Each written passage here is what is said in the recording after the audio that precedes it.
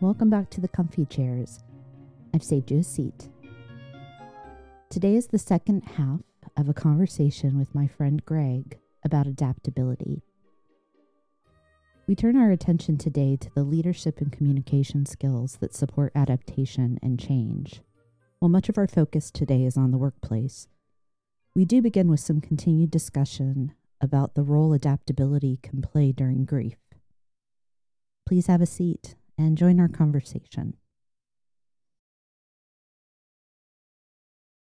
One of the things I've heard you talk about through this is when you said that you would lie when people asked you why you moved to the States, that you were trying to protect other people, but it was causing you harm. Yeah. And I'm curious, do you find that you are better able to set that type of boundary for yourself now than you could 5 years ago even? Absolutely. Yeah. Right. What benefit have you received from that? It's less exhausting, to put it simply. Yeah. Holding those type of things in, it's powder keg, Yeah. It's and completely unnecessary to do. So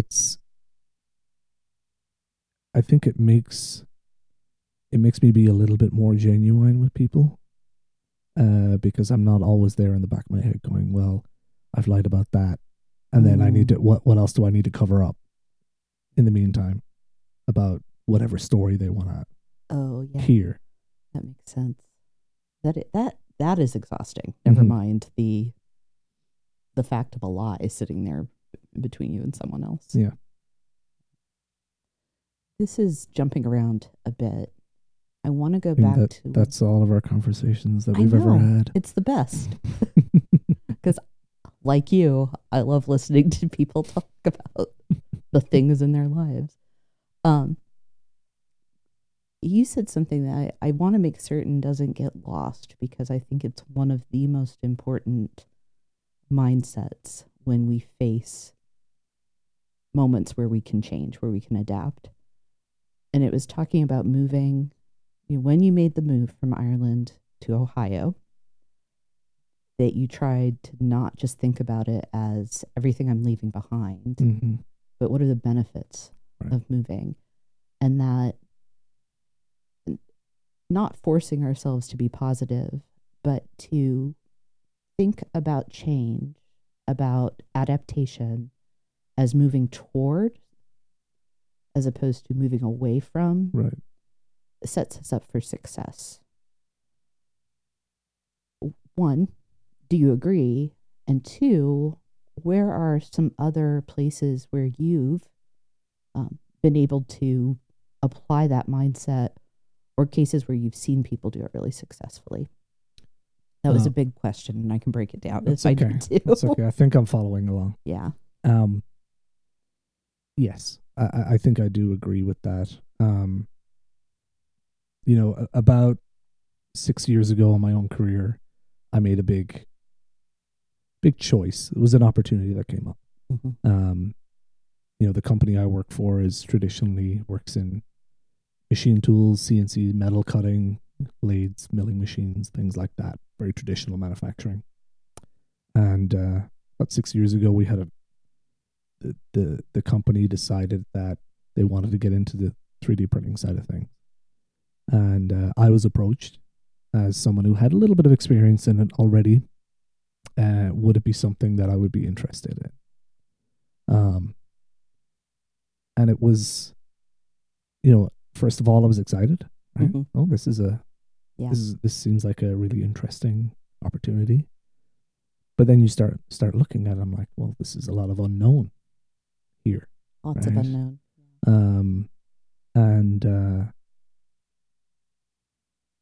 I was doing okay in the job that I was. There was opportunity on that side as well, which is a little bit more established, probably a little safer. And, I think whatever made me make that decision, I decided to go on the road less traveled. And again, it was, all right, well, what's the potential here? Right.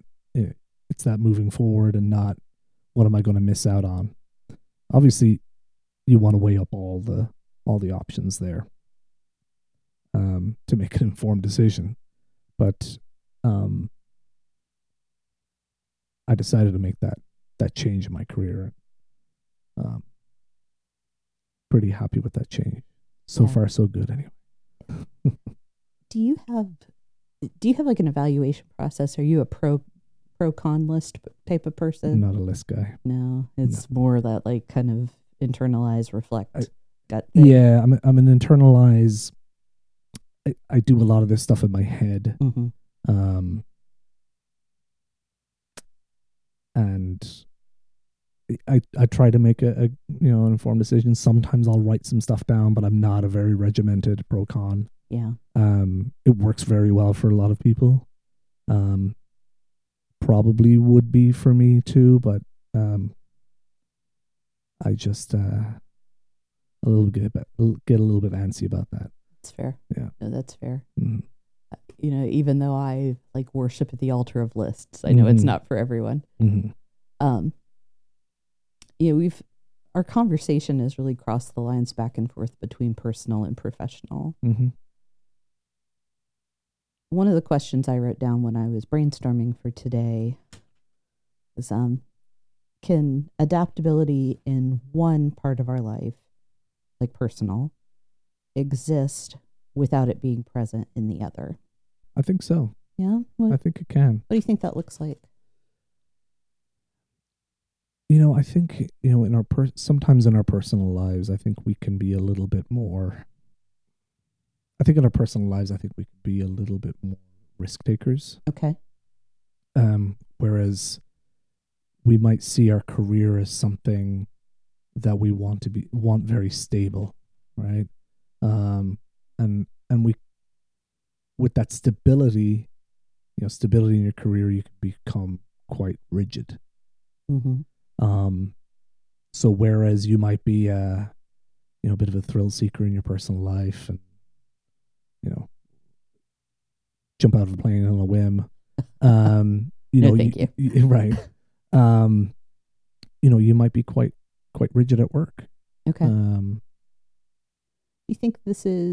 you think having that kind of divide of where you're more go with the flow or risk taking in one place and being rigid in the other, do you think that's ultimately sustainable and healthy? Probably not. Yeah. Because I think in one case that you're probably, and I'm just assuming, I'm no expert, but you're probably one or the other. Mm-hmm.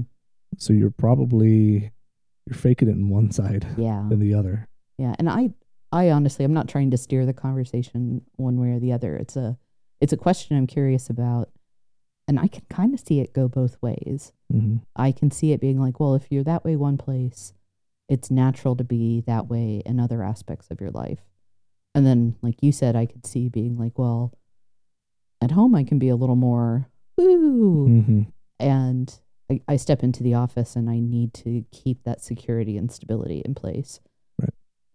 But then, am I faking it when I'm that way? Am I faking it home and creating problems because there isn't as much structure as I want? So I think it's a thing we should probably examine in ourselves. Absolutely. And then determine what is the best thing and how should I be. Mm-hmm. Although I've said that, and now I'm going back to where we started, where you need to adapt your adaptability. Right. So, yeah, I've just talked myself in a circle. So Greg, what do you think if somebody is kind of rigid and they recognize that it's not serving? How can people, in your opinion and experience, learn to be adaptable? So I think adaptability is inherently in all of us. Okay. Right? I mean, that's what we do. We adapt to our environment, right? It's Mhm. I think it's in all of us. I think you'll find a lot of the time when people are not adaptable, it's because they don't understand what's going on, Okay. right? That makes a lot of sense. Yeah. So, we'll take in leadership, for example, right? You have a big change coming up in your company, Mm-hmm. and you don't fully explain to your employees what or Yeah. what's happening or why you're doing it. They're going to be extremely rigid on that. It's a natural question for you to ask. Well, why are we doing this? For what purpose? And because I said so is not a good answer. No, we're not 2-year-olds. Yeah, exactly. So I think if you can communicate clearly, right, and you need to make sure that that's clearly and not from your perspective you're communicating with the person you're communicating that to, they just have no idea what's going on, Mm-hmm. right? So you need to adapt that message as much as you can to the people that you're talking to. One term that I've heard a lot in change management communications is crafting the message for the person's frame of reference. Do I understand why this is going to impact you, why you might be struggling? And that goes back to, do I know my people? Mm-hmm. Yep. Which is the core, right? That is the thing every leader needs to continue to ask themselves. Do I know my people? Do I understand their priorities, their strengths, their weaknesses? I also think part of that, though, that sometimes gets missed is setting the boundaries for people. Mm-hmm. That you are right. The answer of why we're making this change is not because I said so. Mm-hmm. And if it is a change being made for a business imperative to sustain the organization or that part of the organization, and really no kidding, it has to happen, then here are the parameters of how you can be rigid versus flexible. Mm-hmm. This is the timeline for it. And I'm going to be empathetic and coach and communicate throughout that. But if we get to a point and you've not made the change, there has to be some sort of discussion and consequence. Right.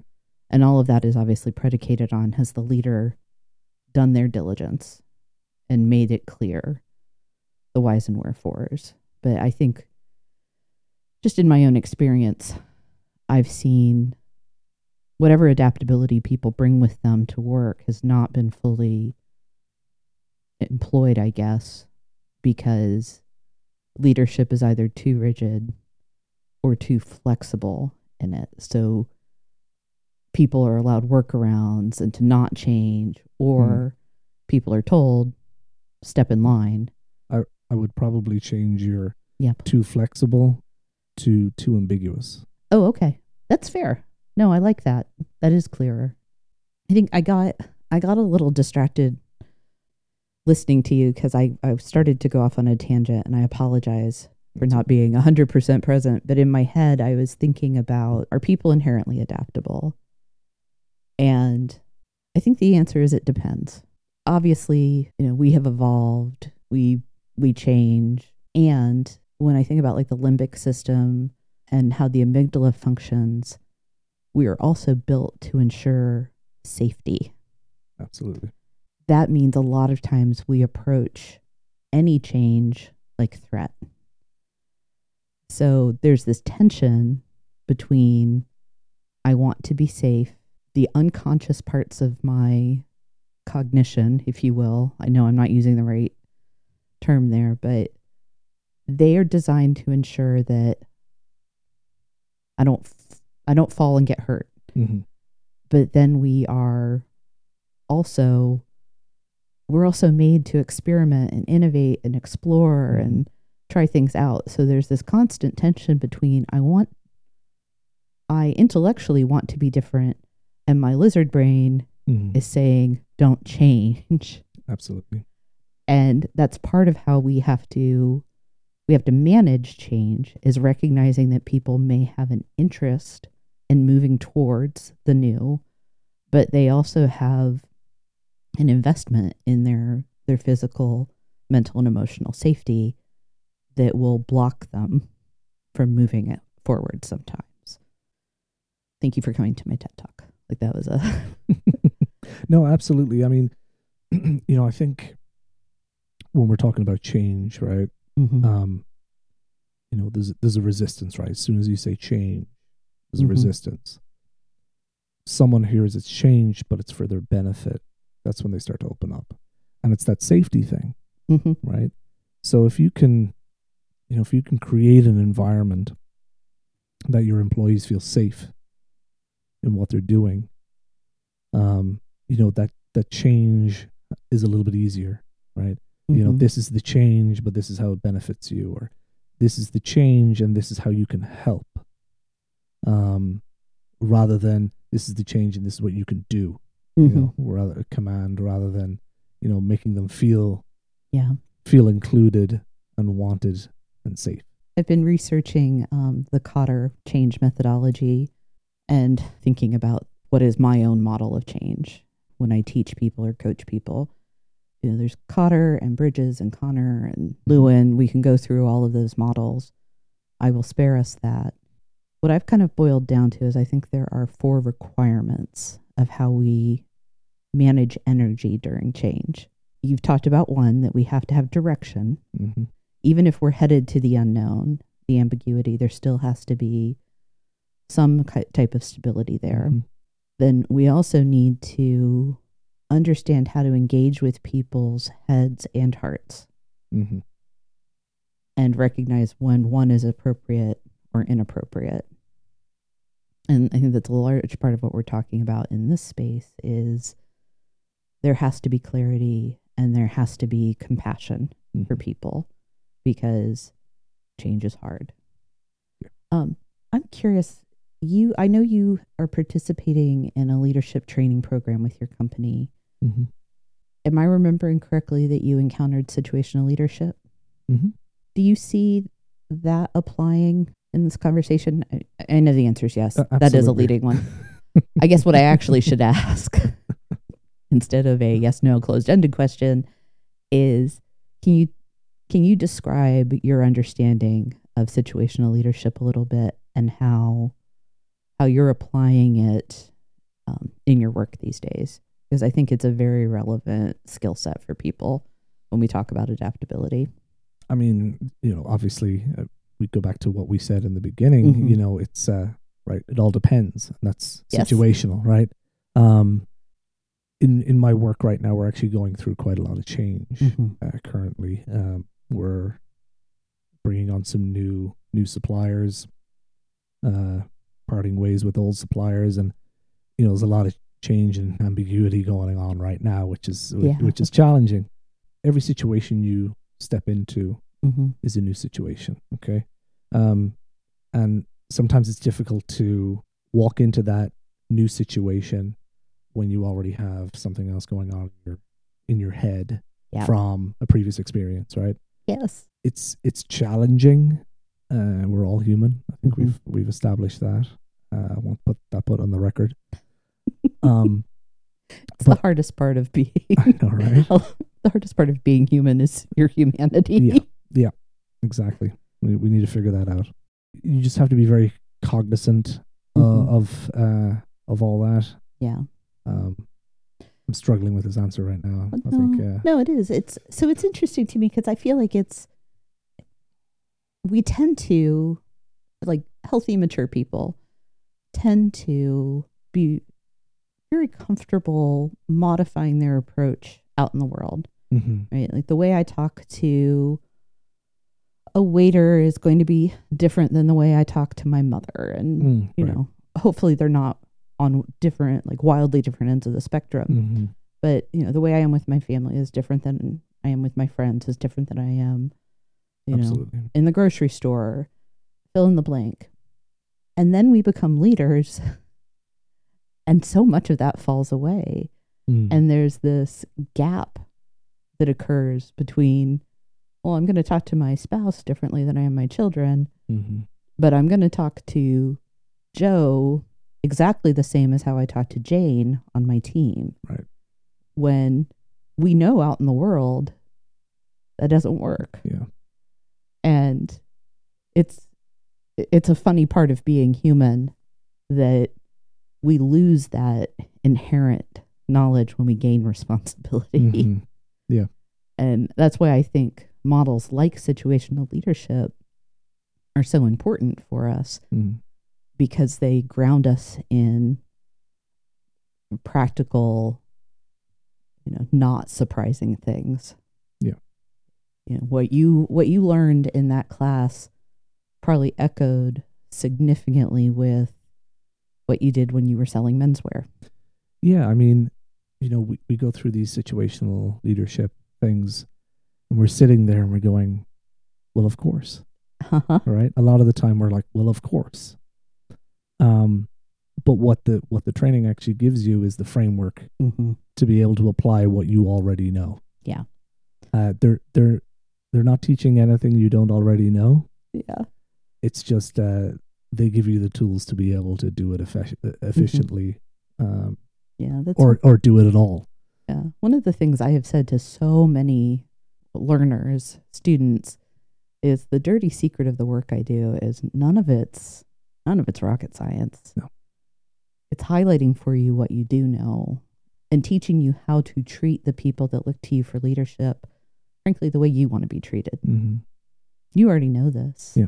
Let's give you the tools and language you need to do it in the face of all the other demands on your time. Mm-hmm. It's stuff we already know. Mm-hmm. But like I always say, if it's easy, everyone would be doing it, right? Yes. And I think there's a difference between simple and difficult. Mm-hmm. These are simple things, but to your point, they're not necessarily easy. But simple is like a life raft for us. Right. Because I don't have to build the Titanic. Mm-hmm. I shouldn't be building the Titanic anyway. You might do a better job. Well, art and English major, probably not. But I don't have to create something complex. Mm-hmm. I can have a simple framework for how I lead. I can adapt it. Mm-hmm. So the simplicity makes it more adaptable. Right. And then that allows me to navigate all the difficulty that comes with humanity. Mm-hmm. Because all of the stuff is obviously, it's so easy when you're in a classroom. Right. But when you have a living, breathing, spitting, mm-hmm. crying, fill in the blank person in front of you, the ease falls away. Yeah. Well, the task is easy. The execution's difficult. Mm-hmm. It's a good way to talk about it. Thank you. I mean, I play a lot of sports. Yeah, right? I did want to bring that up because you mentioned that you talk sports a lot with your dad. Yeah, I talk sports a lot. I've played since I was 6 or 7 years of age. You've played some very challenging, fast sports too. Yeah. So played rugby for a long time. My first sport was a sport called hurling. And it's not what you think it is. No, it's not. It's a traditional Irish sport, stick sport, cross between. I like to say it's like cross between lacrosse and field hockey. It's a very fast-paced, very high-skill game, but if you can learn the basics of any sport and do the fundamentals well, you can usually be pretty successful in it, right? Mm-hmm. But we watch sport most people watch sport every weekend, and you see the professionals not executing on the fundamentals, and that's their downfall. This is something that you have to constantly work on. Doesn't matter what level you're at, you have to work on the fundamentals at all levels. That's exactly right. You can see the same thing in writing. We're taught grammar, we're taught sentence structure and rhetoric. And when you have the fundamentals down, then you can build and morph and make it suitable for different forms.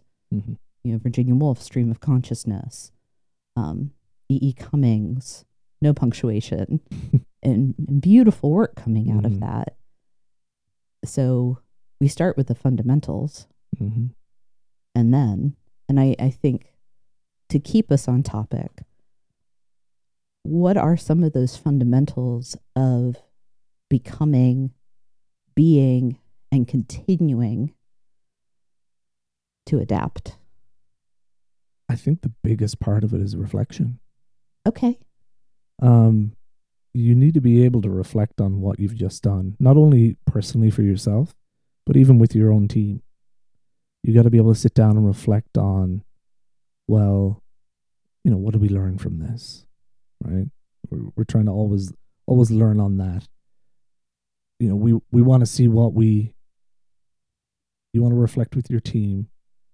What did we do, right? And then what do we need to do to change those outcomes or improve on those outcomes in the future? Mm-hmm. And that's very, very simple adaptability. I would argue that some of that goes back to humility again. Because if you're going to ask, what did we learn? There is the potential that you're going to uncover that things were done wrong. Right. So you talked about openness. Yeah, and that's where you have to be able to create a safe space for not only, for yourself and being honest about what you've done and putting your ego aside, but allowing your team to be able to come to you and go, well, I made this mistake, right? Yeah. And not blowing up. Taking those couple of seconds to go, okay, well, explain to me what happened. And you have to create that environment where they feel comfortable doing that. And that's not easy. Because, when we make mistakes, inherently we feel a lot of shame. And we like to keep that to ourselves, right? So you need to try your best to be able to go, listen, mistakes are where you learn. Yeah. God knows I've made enough. Tell me about it, Greg. I had the opportunity to be on a panel about humility and responsiveness last month. And one of the questions the moderator, the convener, asked of us was like, how do you foster humility on your team? And I was like, oh, make mistakes. So it's this irony, isn't it? Yeah. That at least in leadership, or if you want to be somebody who is learning and growing at all times, the key to humility and responsiveness, adaptation, and safety is to screw up a lot, because you're learning from that. And honestly, I think it becomes a demonstration or an exercise in bravery. Absolutely. Without reflection, you don't fully understand what's going on. Whether it be a decision, external decision that's being made, a decision that you've made yourself, or some external force. Without that reflection and asking those questions of why, and you're never going to be able to wrap your head around it enough to be able to adapt. Yeah. Do you have see if I can talk about this succinctly, like a reflection practice? We structure it as best as we can. Okay, that's fair. We try, and again, it doesn't always happen as it should. It's not always needed too, right? Like, you don't want to overdo it. Yeah. We're very good at sitting down after something goes wrong to reflect. We try to sit down and talk about the successes as well. It's like, where can we apply this in other areas? This is fantastic, right? This was perfect. I think we can replicate this somewhere else. That's a form of knowledge management. Right. Have you ever conducted a pre-mortem? I have not. It's a little off topic, and it's posing the question, it's the day after and everything has gone wrong. It failed. What caused it to fail? It's a little bit off topic, but I was just curious if that's a tool you'd encountered. I think we probably do that a little bit on the fly. We will try and anticipate some of those problems. Yeah. That may arise and may come up, So I guess we, in a way, we do that, but not in a formal way, I would think. Where I'm kind of going is that in addition to adapting in the moment or encountering something and trying to learn and adapt for the next time, what are the ways that we can think about like pre-adaptation? And not every task, not every job, not every industry is necessarily going to require that. Right.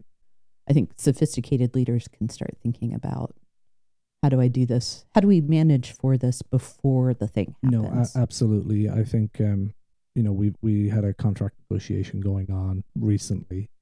We had a lot of those types of meetings, right? What are the consequences if X, Y, and Z is done, and how does that affect us in the future?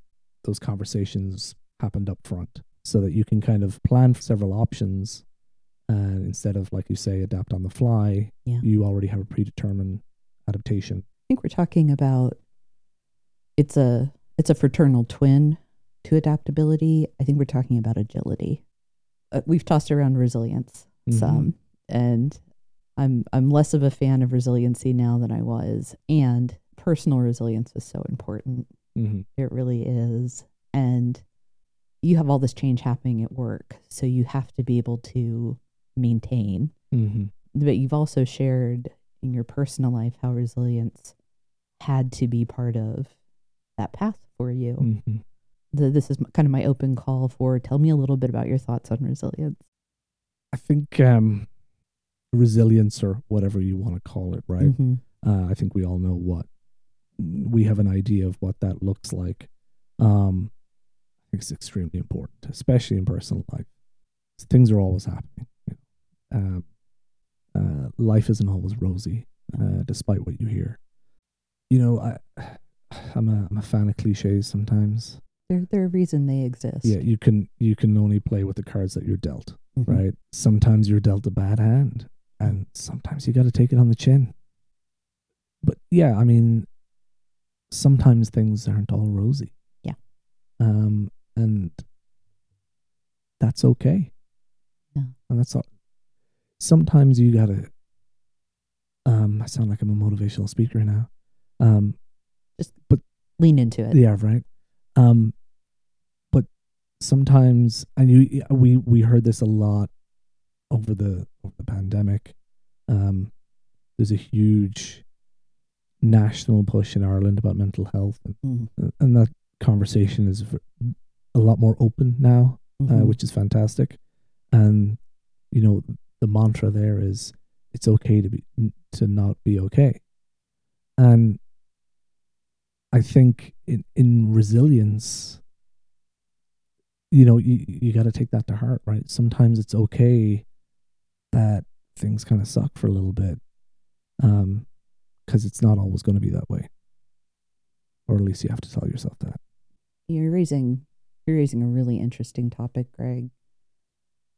We could start to talk about the impact of mental health on capacity to adapt. We have to be aware, like, where is my head and my heart right now? Because my capacity to change may be very restricted by my anxiety, depression, and whether that's clinical or situational. It has to be considered part of the equation, because it is okay to not be okay, and not being okay may mean that you can't do this right now. Yeah. In fact, attempting to adapt may cause more harm. Yeah, sometimes you just gotta either stand still, or if you have enough energy and grit in you, just to power through sometimes. Yeah. May not be the most healthy thing to do, but sometimes that's the only thing you can do. I'm going to ask you this question. We'll see where it goes. Okay. What about a time where you weren't as adaptable as you would have wanted to be? That's an interesting one. Can you see I wasn't prepared for that one? Yeah. Those are my favorite interview questions. Okay, now tell on yourself. I know. And it was such an obvious one. I should have been prepared, and I apologize. That's all right.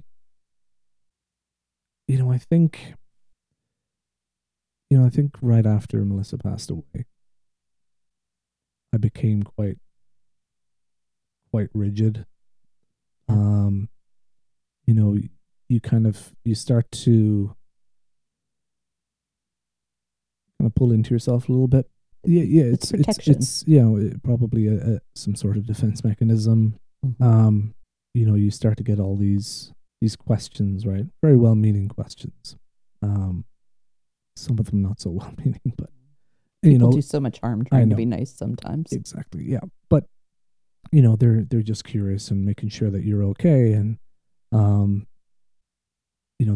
the obvious question came up is, were you going to move back home? Mm. Right? Yeah. And I didn't give it a single thought. I wanted to stay exactly where I was. I didn't want much to change because I didn't have the bandwidth for it.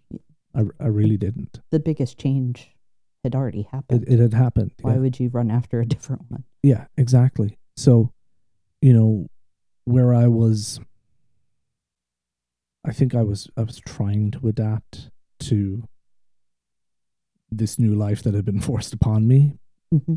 But, I think I pushed back quite a bit. Okay. And, kind of don't know what to do. Not sure if it's a good example or not. I think it's a very raw example. And I think I want to say this exactly right. I think what we can learn from that example, learn from your experience and what you're sharing, is that, one, there's only so much adaptation sometimes a body or a psyche can take. Mm-hmm. And that's okay. Mm-hmm. And two, there are some circumstances that prevent us from adapting. And if the desire is there to move forward, you can get there eventually. Mm-hmm. Because you did and you have. If you had not wanted to change at all, not even a little bit, mm-hmm. in the face of something you didn't choose, I don't know that you would be who you are today. And want to change is a sloppy way to talk about it, but recognizing that you had to figure out how to make your life without your wife, right, was a had to change. Mm.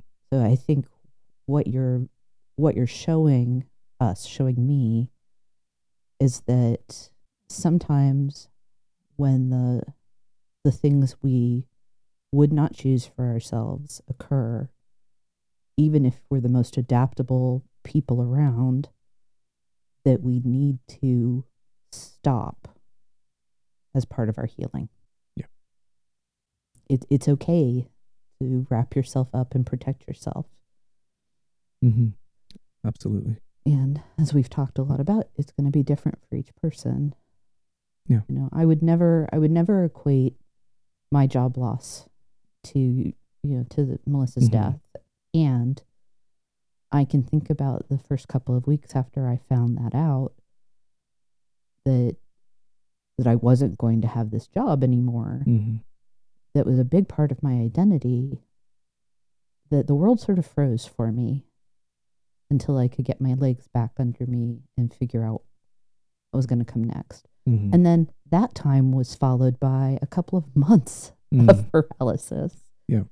And that is the process of it.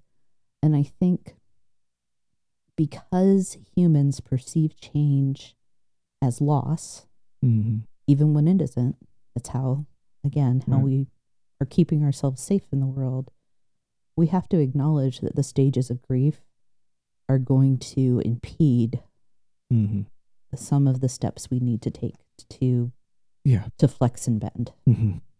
I mean, there was some, after Melissa's passing, there was some changes around me because I felt like it would infringe on who I am or my identity or my perception of who I am. Mm-hmm. That I dug my heels in. You can have those blinkers on of, I'm not ready for change. Yeah. And, how that would have been different, I don't know. A lot of the time, resistance to change can be an emotional reaction. Almost every time, yeah. Yeah. And that's something that we need to be cognizant of. I would also add, in no small part, because I hope you granted this yourself, we have to extend grace during those times too. That the big adaptations, and sometimes even the small ones, if I go back and think about the accumulation of small differences, they can cause us pain. And people in pain need to be treated with grace and compassion. I hope you gave that to yourself, or are starting to get to a place where you can. Somewhat. Those of us that get to hear about your experience, we recognize that kindness has to run alongside asking people to adapt. Thank you for sharing. Thank you for allowing me to share. Yeah. Where would you like to end? Probably at the end. Probably at the end. Are we there? No, it's been interesting sitting down talking about this. A lot of stuff I don't normally share. I'm relatively open, but tendency to be quite closed. Yeah, there's a difference between being open one-on-one and sitting down and,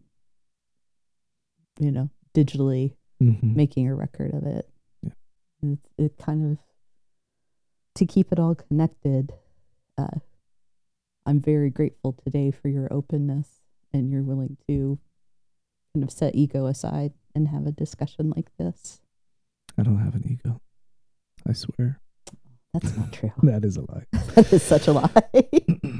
But it comes with an Irish accent, so we all accept it. Yeah, it's a little bit easier pill to swallow. It's funny to me of the, I don't understand you because of your accent, but then also I know, because I've responded this way to you and I've seen it too. People are like, I just love your accent. They can't have it both ways. Yeah, it's a challenge with that, because a lot of people say, oh, I love your accent, I could listen to you all day. It's a difference between listening and hearing. Oh, yeah. So when I need people to be focusing on what I'm actually saying instead of just engaging with me, that's a bit of a challenge. Yeah. Some guys can do it better than I can. I know plenty of Irish friends that I have that make no apologies for having a thick Irish accent, and it works for them. Yeah. Again, you got to use what works for you, and that's adaptability. And you're dealt. I love it. I love it. There's our ending. Thank you so much, friend. Oh, thank you. Change happens. Whether it arrives like an unwelcome guest or comes as a result of choice and planning, change demands that we learn and adapt. And leaders carry an extra responsibility to flex and clarify so that their teams arrive at the other side of change transformed, but not broken. Many thanks again to my guest, Greg, for sharing his story. And it's a story with a footnote. I can share with you that Greg remarried the year before last, and so it seems just right to close like we started, with a little verse. This time from the bride and groom's first dance. From Take On Me. I'm stumbling away, slowly learning that life is okay. Say after me, it's no better to be safe than sorry. Thank you for joining me in the comfy chairs. If you enjoyed this episode and you'd like to support the podcast, please subscribe, leave a rating or review, or share it with others. You'll find Comfy Chairs updates and other thoughts on leadership and learning on Instagram at 123 Limited. That's ONE23 LTD. Until next time.